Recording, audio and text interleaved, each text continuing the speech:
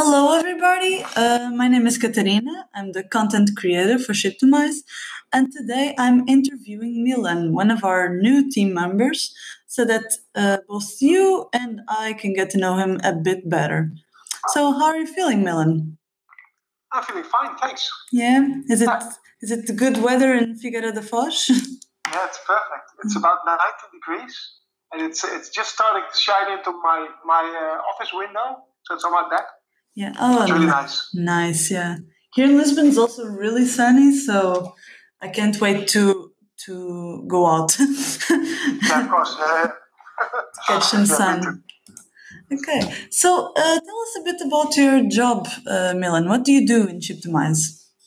Yeah, well, in Shiptimize, I'm at the moment more or less setting up the analysis department Mm-hmm. because we just have lots and lots of data that's ready to be analyzed and to obtain business insights from them and together mostly with Mark but also with Luis and Martin we're now building a dashboard to be able to see all those some graphs and some like business insights from the data. Okay, and the data is from shipping information and clients and stuff like that, yeah? Yes, mostly shipping information. So we can see, for example, how many shipments we have every day or every week, or how many customers we have, how many new customers we have. So all these kind of things, and for now that's more or less it. But I mean, in the future, we can obviously do way more with it, like predict how many new customers we should have, or just more or less anything we can start predicting and or computing churns or stuff like that. So that's pretty exciting actually. Okay, cool. And for how long are you working here exactly? I started in January 7th and it's February 21st. So that would be a month and 3 weeks, something like that. Yeah. Yeah. So just a short period of time. Yeah, true. Actually. And how did you end up here, quote unquote? Like, how did you start working with us?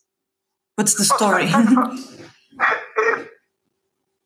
I think it's kind of a funny story because I moved to Portugal about 1.5, 2 years ago, and first I moved without having a job. And me and my wife started doing renovations on houses, just buying really old houses and renovating them, and to see if we can sell them and make a profit with that. And after about a year, a little bit more than a year, we finished our first project, and we were ready to start selling that. And from that moment, I wasn't really I didn't really want to go on and start a second project anymore. My wife does.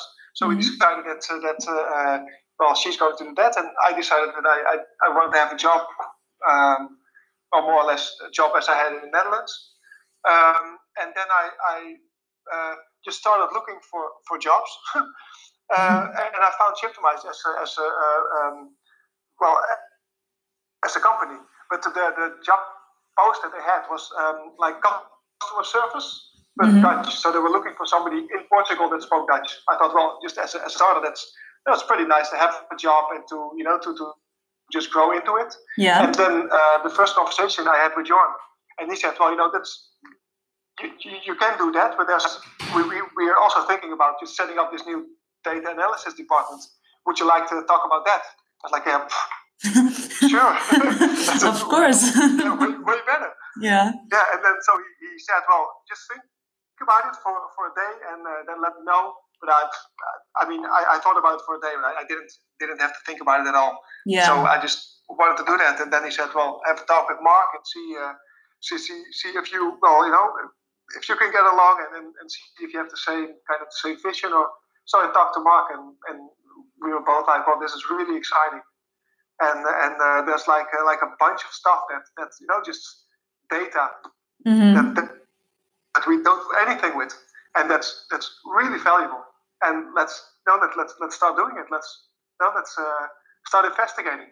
So that's really cool because at first when I started with application, I wasn't thinking of a job that would be, this cool. Yeah. And now it's just it turned out to be I turned out to be a really lucky guy. That's really in cool. This situation. Yeah. Yeah, I actually have like a similar story, because when I first started looking for jobs after university, because this is my first one, I saw this one, and the position was for communications hero, and I thought that they were looking for someone with marketing, someone with experience, but I was like, oh, what the hell, I'll just apply, and if I get a no, I get a no, and that's it. Like you, I also had a conversation with Jorn, and at the end of the conversation, he was like, well, have you ever considered writing, blog post content for a company? I was like, no, actually, because we never talk about that part of marketing in university. And the more I thought about it, it was like, oh yeah, this is much better, much more on my level of skills right now. So yeah, I also applied for a new one, for another job than the one that I got. Yeah, pretty funny. Yeah, it's really fun how they see that in people. It's really cool. And that's really cool. Now because you're the second one, well, there might be more people that just think, well, we think it's more or less this kind of a person. Yeah, it's really nice.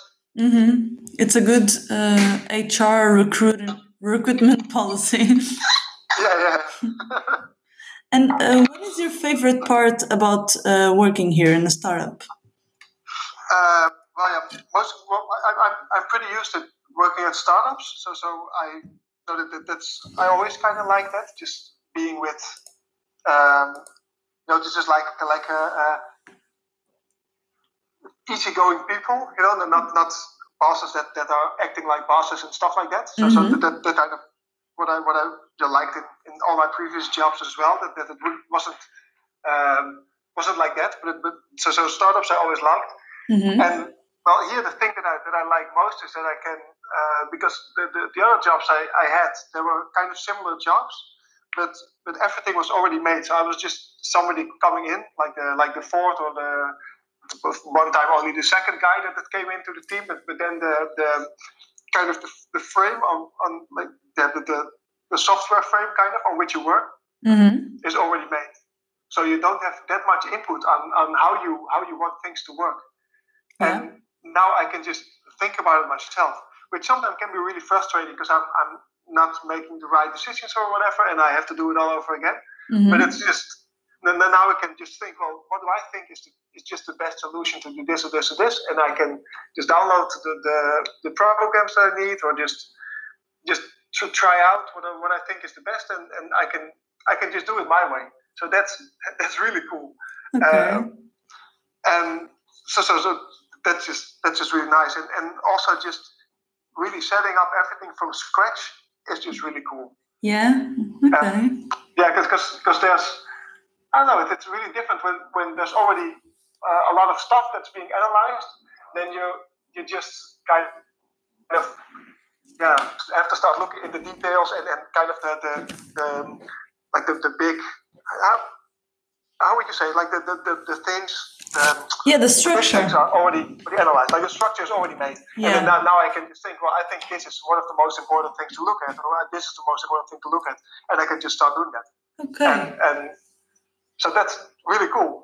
Yeah, that is really cool, and especially if you never had that before, and you were always like kind of unhappy with the programs that you used. Now getting the chance to do that. Yeah. Because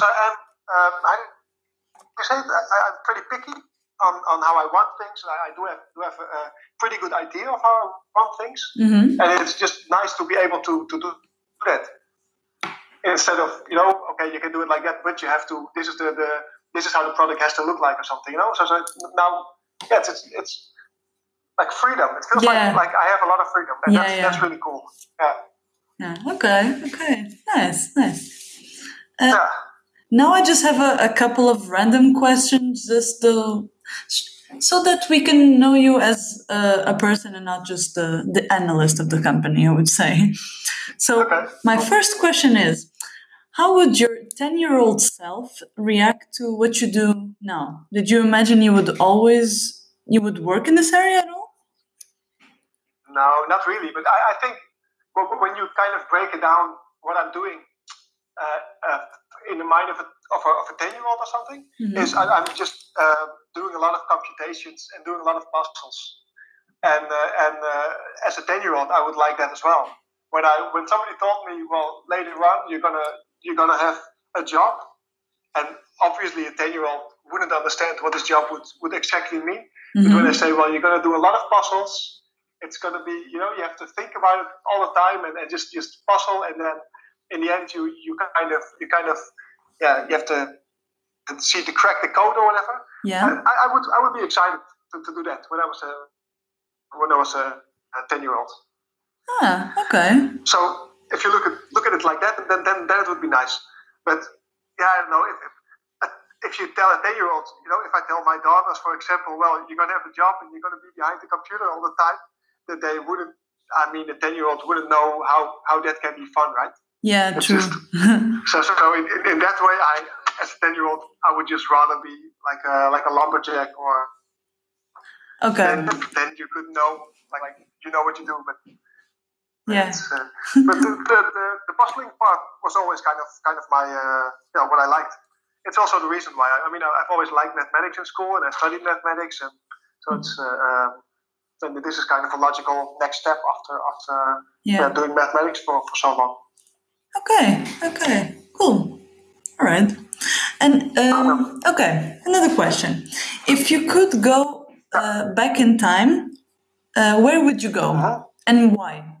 Actually, you mean a moment in my own life, or just anywhere? Whatever you like. It can be in your life. It can be in the history of the world. Wow. Yeah, I really like this question. So hard. I don't know. I'm pretty happy. But maybe. You could come back at any time. You could just pay a visit for like 1 day or 1 week or whatever, and then you could come back. Yeah. The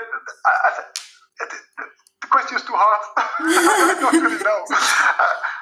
Too many options. I'm actually, there's too many options, and I'm pretty happy now. What would be a really I really don't know. And otherwise, there's so many places and times that are really cool. Mm-hmm.